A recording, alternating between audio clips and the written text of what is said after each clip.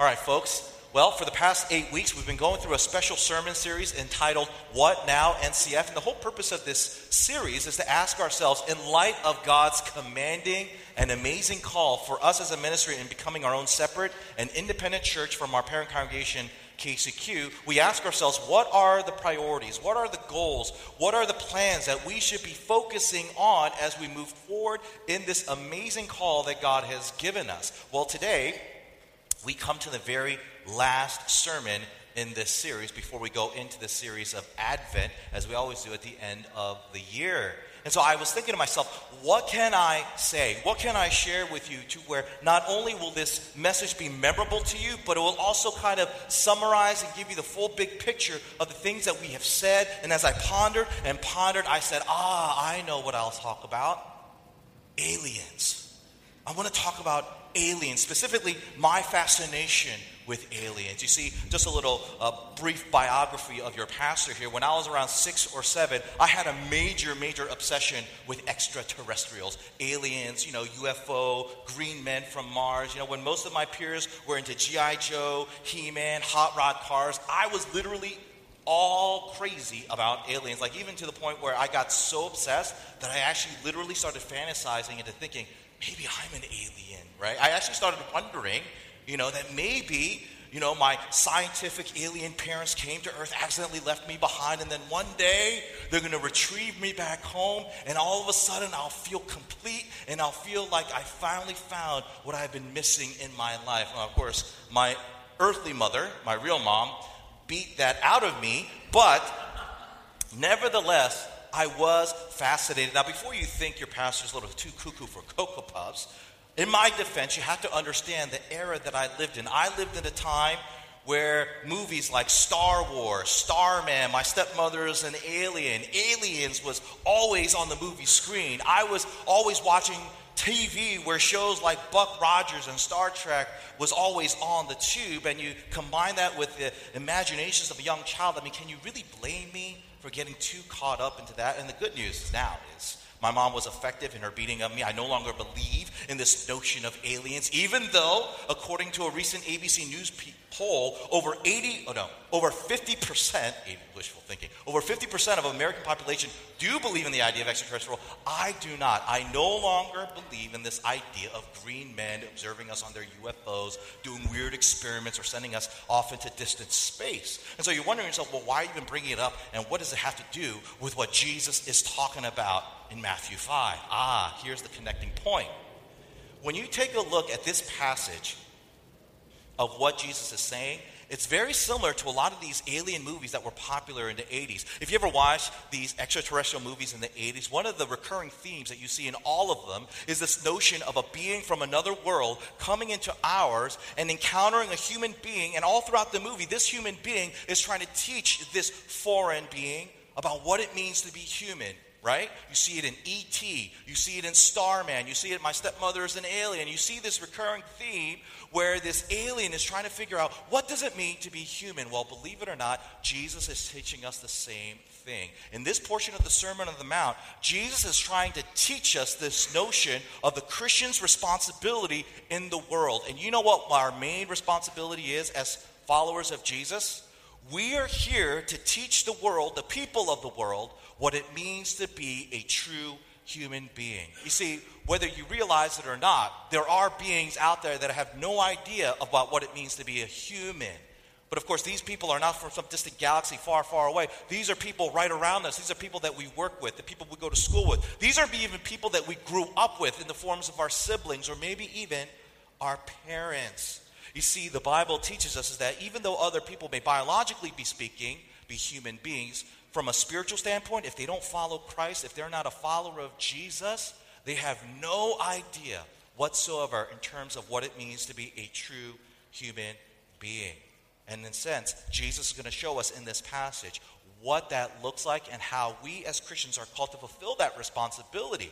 And the way he does it is very intriguing because he uses this imagery of salt and light to show us our responsibility to the world, of teaching the people of the world of what it means to be an actual human being in the eyes of God. And so with that in mind, 3 things I'd like to share with you this morning. Number 1, let's talk about the preserving power of salt. The preserving power of salt. Number 2, the flavoring goodness of salt. And finally, the adoration of light. The preserving power of salt, the flavoring goodness of salt, and finally, the adoration of light. Let's jump in. First, the preserving power of salt. I'm a little jumbled this morning. If you can have our passage up, please. In verse 13, Jesus starts off with his statement saying of his followers, "You are the salt of the earth." You are the salt of the earth. Now, that's a very interesting statement, but what in the world does it mean? What is Jesus saying that when his followers are, quote, salt of the earth? Well, if you knew a little bit about the cultural context of the people living in this time, you would know exactly what he would be talking about. So let me explain. See, during this time, there was no such thing as refrigeration.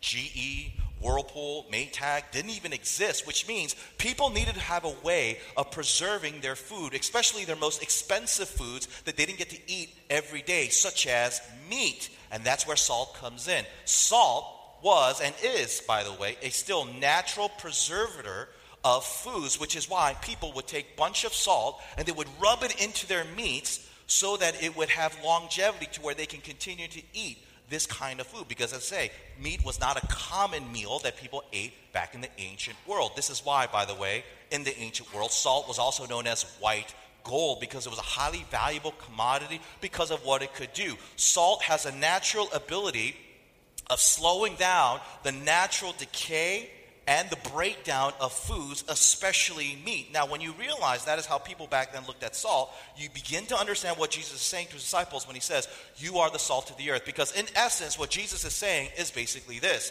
just like salt keeps food from going bad, Christians keep the world from going bad. Let me say that again. Just like salt keeps food from going bad, Christians keep the world from going bad. That's essentially what Jesus is saying in that statement when he says, "You, Christian, you are the salt of the earth." In a sense, you are the preserver of human society, of human civilization, of human culture. Now, by putting it that way, by saying that Christians are salt, he's also saying something about the world, which is what? The world is essentially kind of like a piece of meat laid out in the hot sun. It is falling apart. It is decaying, and it needs salt to be preserved, and so also our world is decaying. It is falling apart. It is breaking down. And so Christians need to be in it to slow down that process, to even reverse the process if possible. This is, in fact, the Apostle Paul's point when he writes these words in Romans chapter 8, verse 20. Listen to what he says. "For the creation was subjected to frustration, not by its own choice, but by the will of the one who subjected it, in hope that the creation itself will be liberated from its bondage to decay and brought into glorious freedom of the children of God." Now, what is the Apostle Paul saying here? He's saying it's because of sin, specifically Adam's sin and our sin, that has caused the decay and the corruption and the spoiling of the world, which is why it is yearning for the children of God to be revealed, because the purposes of why God keeps Christians in the world after they get saved, rather than just beaming them up into heaven, is so that they can preserve and keep the decay at bay from what is happening in the world due to sin. And that's exactly Jesus' point when he says Christians should be salt of the earth. That is our responsibility. We are called to go out into the world so that we can prevent, undermine, and slow down the breakdown, the decay that is the result of sin. But the question is, well, how do you exactly do that? Well, that's not too hard to figure out. If, as Paul says in Romans 8:20, that is because of sin that's causing the decay, that must mean that the opposite of sin, which is what? Godliness, holiness, would have the opposite effect, right? That when Christians are living godly, holy lives, you actually prevent the world from decaying even worse. In fact, that is, in fact, what Jesus is saying when you're called to be salt to the earth. To be a salty Christian is to be a holy Christian. To be a person who is of salt of the earth is someone who is holy inwardly and outwardly, who has integrity, morally pure, and is consistent in their devotion to God. Listen to how one theologian by the name of R.V.G. Tasker puts it. He writes this, quote, "Christians are to be a moral disinfectant in a world where moral standards are low, constantly changing, or non-existent." Do you know what it means to be a true human being in the eyes of God? It means to be salty.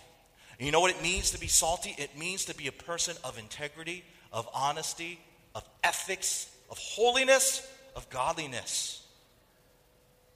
And when that isn't the case, when people who call themselves Christians don't act Christianly, to where they do stupid things such as cheating on exams, sleeping around, getting drunk, playing office politics, throwing people under the bus to career advance yourself, to be involved in scandal or to cover up scandal, you become what Jesus refers to as salt that has lost its taste.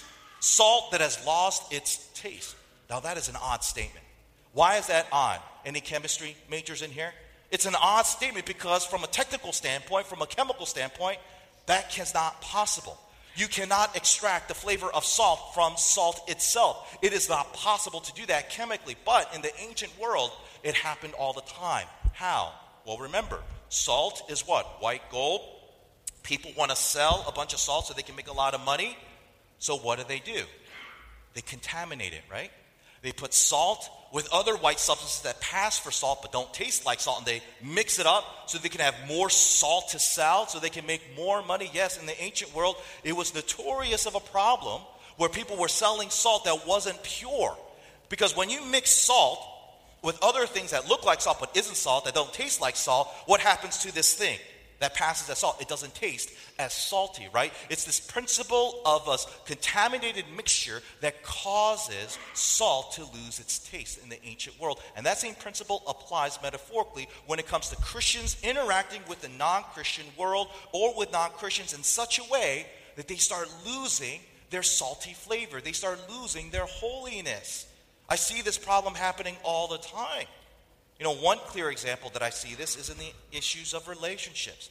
One of the saddest things that I sometimes see is some of our devoted sisters or brothers, but it's usually the sisters that kind of fall into this trap, unfortunately, where they're devoted to God, they're committed to His ways, they're living a life of godliness, but they happen to meet a guy somewhere at work or amongst friends, and this guy is not a follower of Christ, and this guy is not someone who is devoted to Him.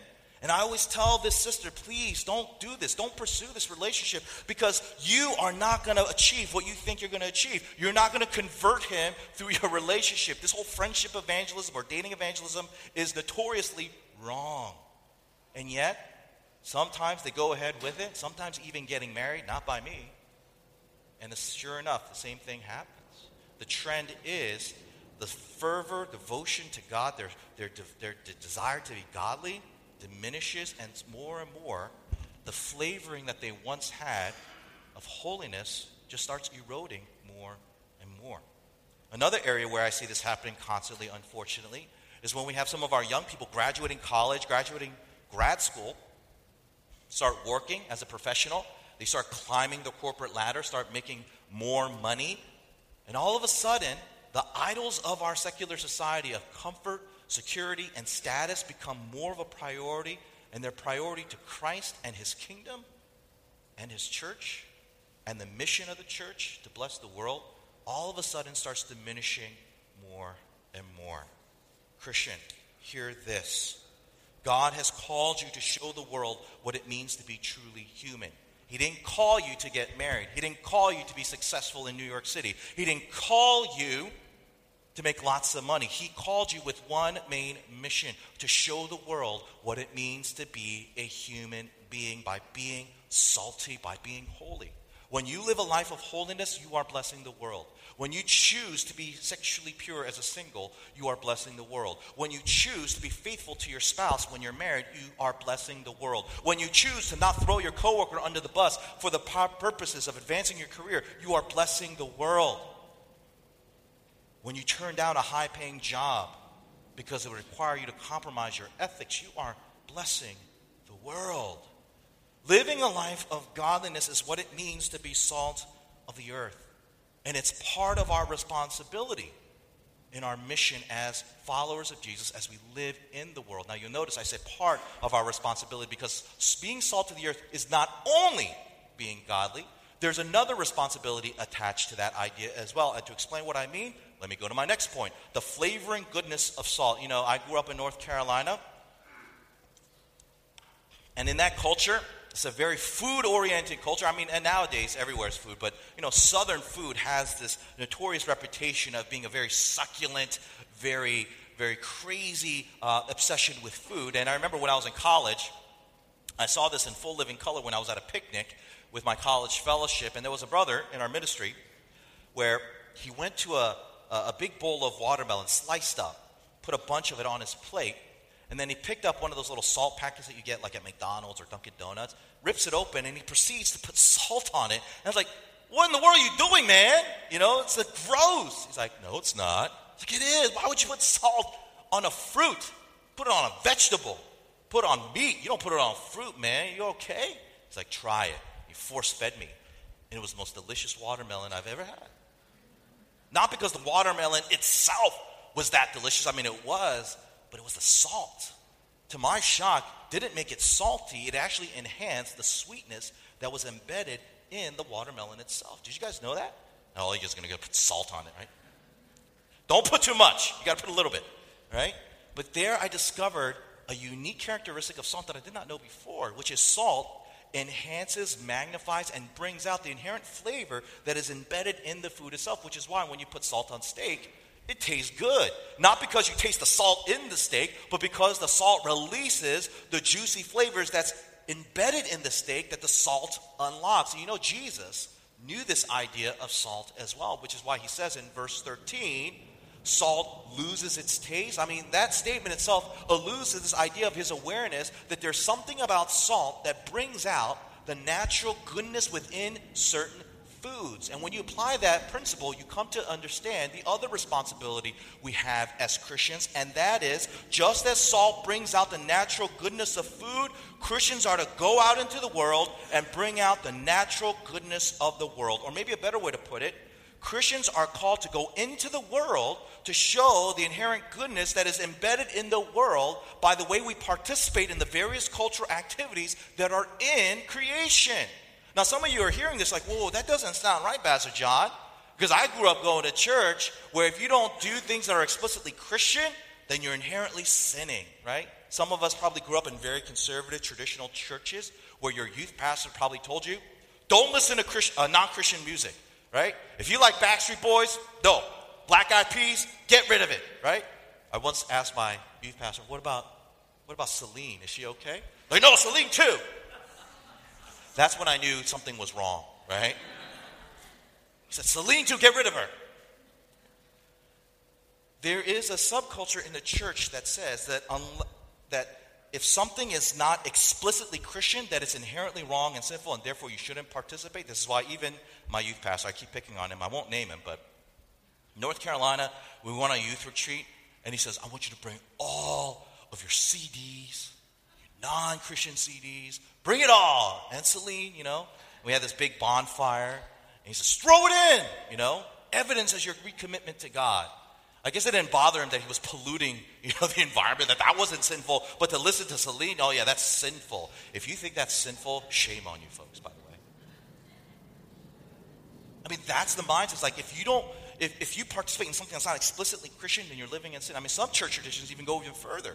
Do you know there are some church traditions that say that if you use electricity, if you wear clothing that have zippers on it, if you wear clothing that have colors, in other words, if you're not wearing only black, you are living in sin, right? Now, what's my point in all this? Here's my point. Yes, the world we live in is corrupt, it's decaying, it's broken, and it's dark, right? That's the whole emphasis of my first point. But you have to understand this. It's not utterly dark. It's not utterly decayed. It's not completely corrupt. There's still good things embedded within creation. And because there is still a lot of good, Jesus tells us as his followers, go out into the world as salt and light and bring it out. Enhance the flavorful goodness that is in the world. Don't avoid it. Don't condemn it. Participate it, but participate it in a way where God is Lord, where Jesus is Lord. That's the difference. Let me try to explain where I'm going with this. The Bible says that when God created the world, he created it in such a way to where what we see, what we do, what we experience would teach us something about God. Different aspects, different attributes of God. So let's say, for example, you have a massive mansion that represents all of life, right? And the various rooms in this mansion represents the various aspects of life. The living room represents family life. The bedroom represents married life and sexual life, right? The playroom represents recreation, whether it's art, whether it's sports. The library represents education. The home office represents work, right? The kitchen represents hospitality and our call to care for others and to provide for others, right?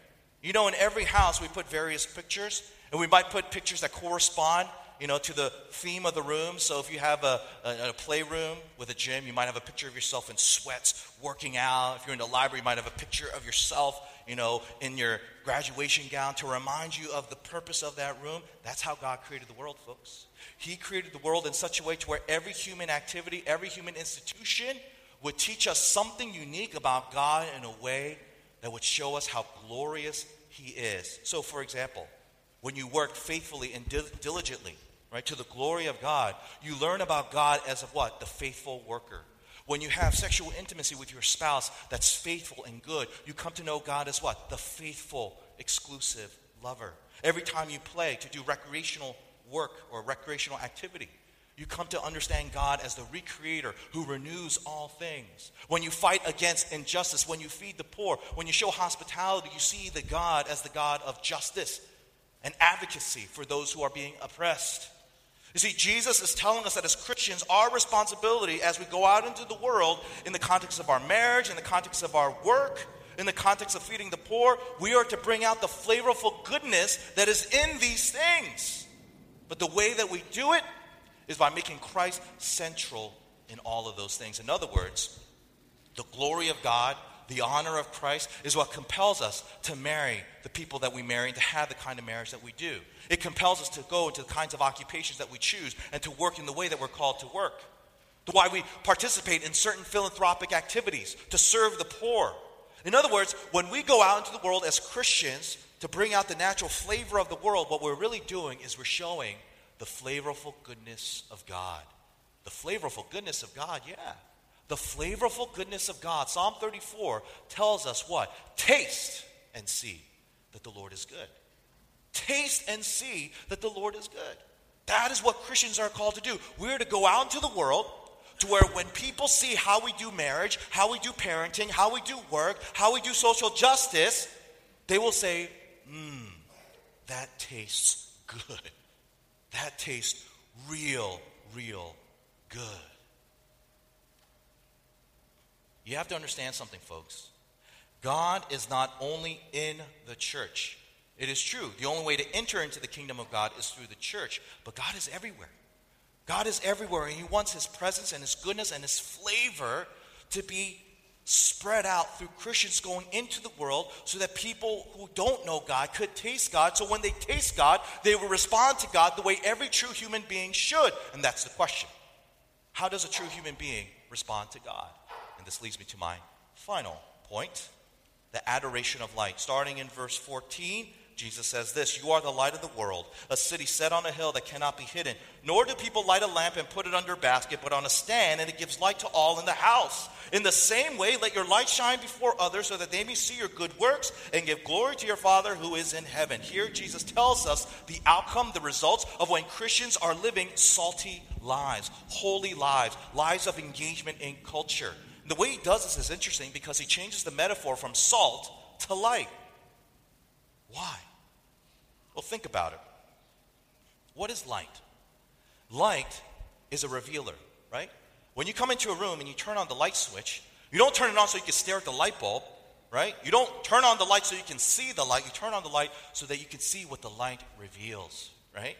And Jesus says that when we live out our saltiness, or how He puts it, good works, it reveals something. It points to something beyond itself. Listen to what it says in verse 16. "Let your light shine before others so that they may see your good works," your saltiness, "and give glory to your Father who is in heaven." What is Jesus saying? Our saltiness doesn't just reveal the salt. It points to, it reveals, it shines forth God. God. To where when people see our marriage as Christians, they should see God.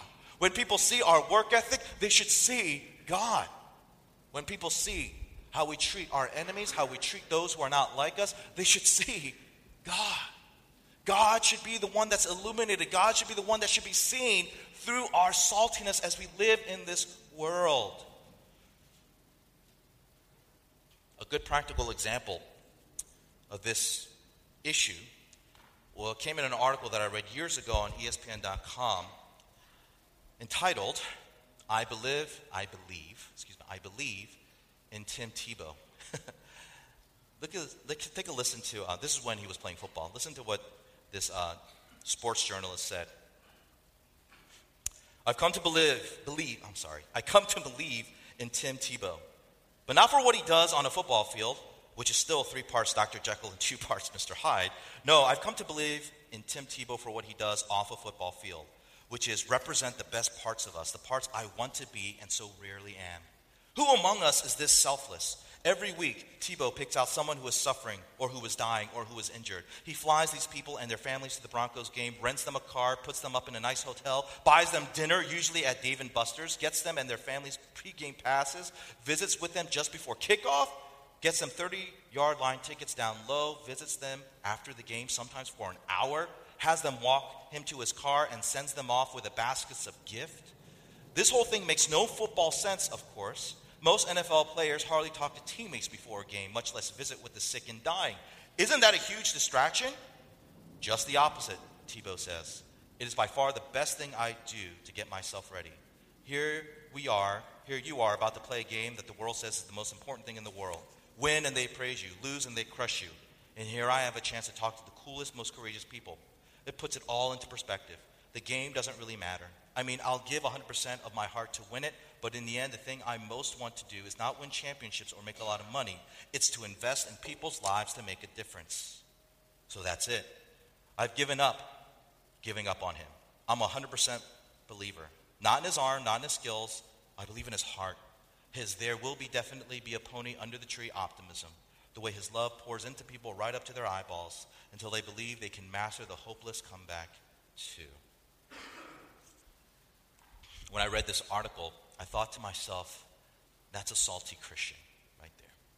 That's what it means to be salt and light. Here's what's crazy. He did this not by being a pastor. He did this not by being a missionary, not being a full-time church worker. He did this by doing what most people would probably say the most secular, ungodliest jobs you could ever do. He did it as a football player, engaging culture, engaging recreational life.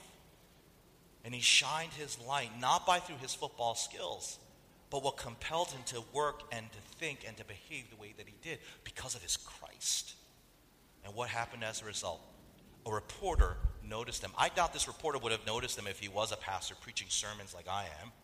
He noticed him on the football field, but yet he noticed him so much more than beyond what he could do with the football. He saw the very thing that he wanted to be, which in his own words is what? I've come to believe in Tim Tebow for what he does off a football field, which is represent the best parts of us, the parts I want to be. What is he saying? I want to be like him. I want to be a human being, right? Tebow, through his commitment to Christ, his devotion to Christ, to his desire and his conviction of being a salty Christian, has just teach someone what it means to be human. What a powerful platform and what a powerful advantage point that he has to share with this person and with those around him, as he always does, of why he does it. Why are you so salty, Tim? Is it for the money? Is it for the fame? It's for the glory of Christ. The glory of Christ. Now, I would imagine that as some of you guys are hearing the story, you're either going to be inspired or you're going to be discouraged. And if you happen to be inspired, wonderful. Good for you. Go do the same. But I would imagine that most of us are probably discouraged. And it's probably because that most of us in here are not like Tim Tebow. When I say that, I don't mean that we're talented on the football field or capable of hitting the baseball. And I know that's a questionable thing to say, that he's talented, but you know what I'm saying. It's more because you are not as salty. I am not as salty as he is, right? If you cataloged your life to where you put a comparison of how salty you've been versus how unsalty you've been, I would venture to guess that, like me, you would probably say my unsalty column is much larger. To where as you've engaged the world, instead of bringing out the flavorful goodness of the world, you've been exploiting it like so many of us do, right? Well, if that's where you're at, I have good news for you. Because there is something that can overcome the discouragement and inspire us to be salty. You know what that is? It's the gospel. The gospel. What is the gospel? The gospel is the good news that says God loved us so much that he became a man in Jesus Christ, and he suffered the consequences of our unsaltiness. So that instead of us being thrown out and being trampled on, as Jesus says, salt that loses its flavor ends up becoming, he was thrown out. He was trampled upon when he died on the cross for our sins. See, the glorious beauty of the gospel is that when Jesus lived his life, he revealed something in his saltiness and his holiness, him being crucified. You know what that was? He showed the light of God's mercy, God's forgiveness. When you see the cross, Jesus is in darkness, but in that darkness you see the light of God's mercy, of God's forgiveness, and of God's promise to change you if you have faith in what Christ has done for you. That's what the gospel teaches us. And when you understand that gospel and when you embrace that gospel, you know what that does? It erodes and it decays the discouragement that you might feel, and it emboldens you and inspires you to live a life of saltiness, of holiness, of engagement in the world, so that you can live out your responsibility of showing the people of this world what it means to be human. So here is my question to you, NCF. Are you living out the most humane life possible? And are you helping others see the humanity that is theirs if they have faith in Christ?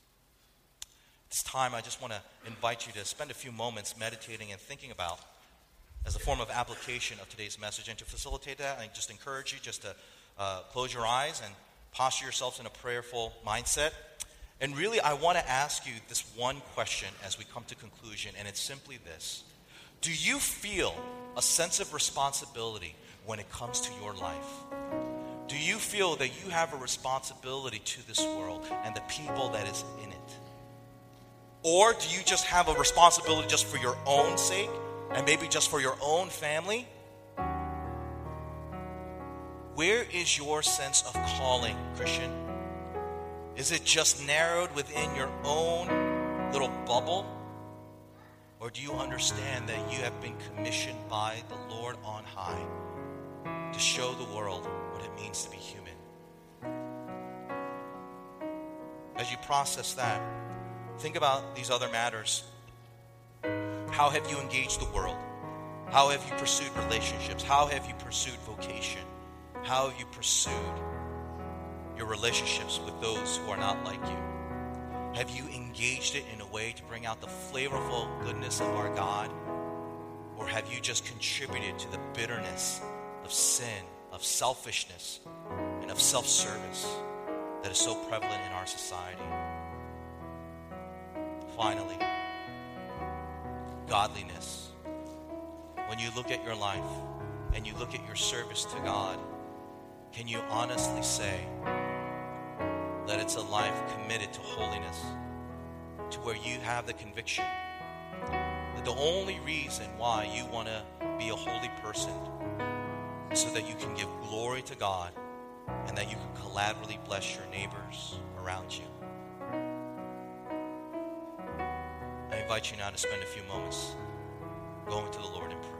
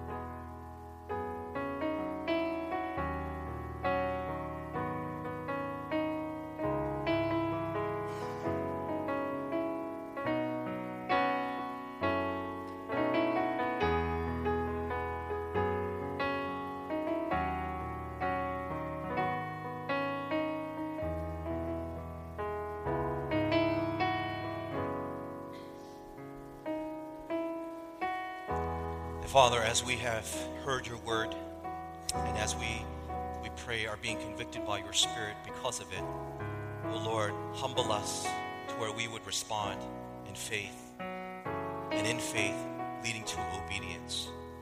Oh God, as we think about this new chapter in the life of our ministry, as we become our own independent ministry, oh Father, we pray that we would always keep first things first, that we would always major on the majors and minor on the minors. Father, as we take that step forward in faith, Lord, help us to remember our commission, the holy orders that you've given to us of being a blessing to the world. And may it begin in our commitment of being salt and light as you've called us to be. Oh God, hear us now, for we ask all these things in Jesus' name. And all God's people together say, amen. We're not going to give God his tithes and our offering. If you're visiting us today, we don't expect you to give, but if you are a member of this body, let's give to God what is rightfully his tithes and our offerings.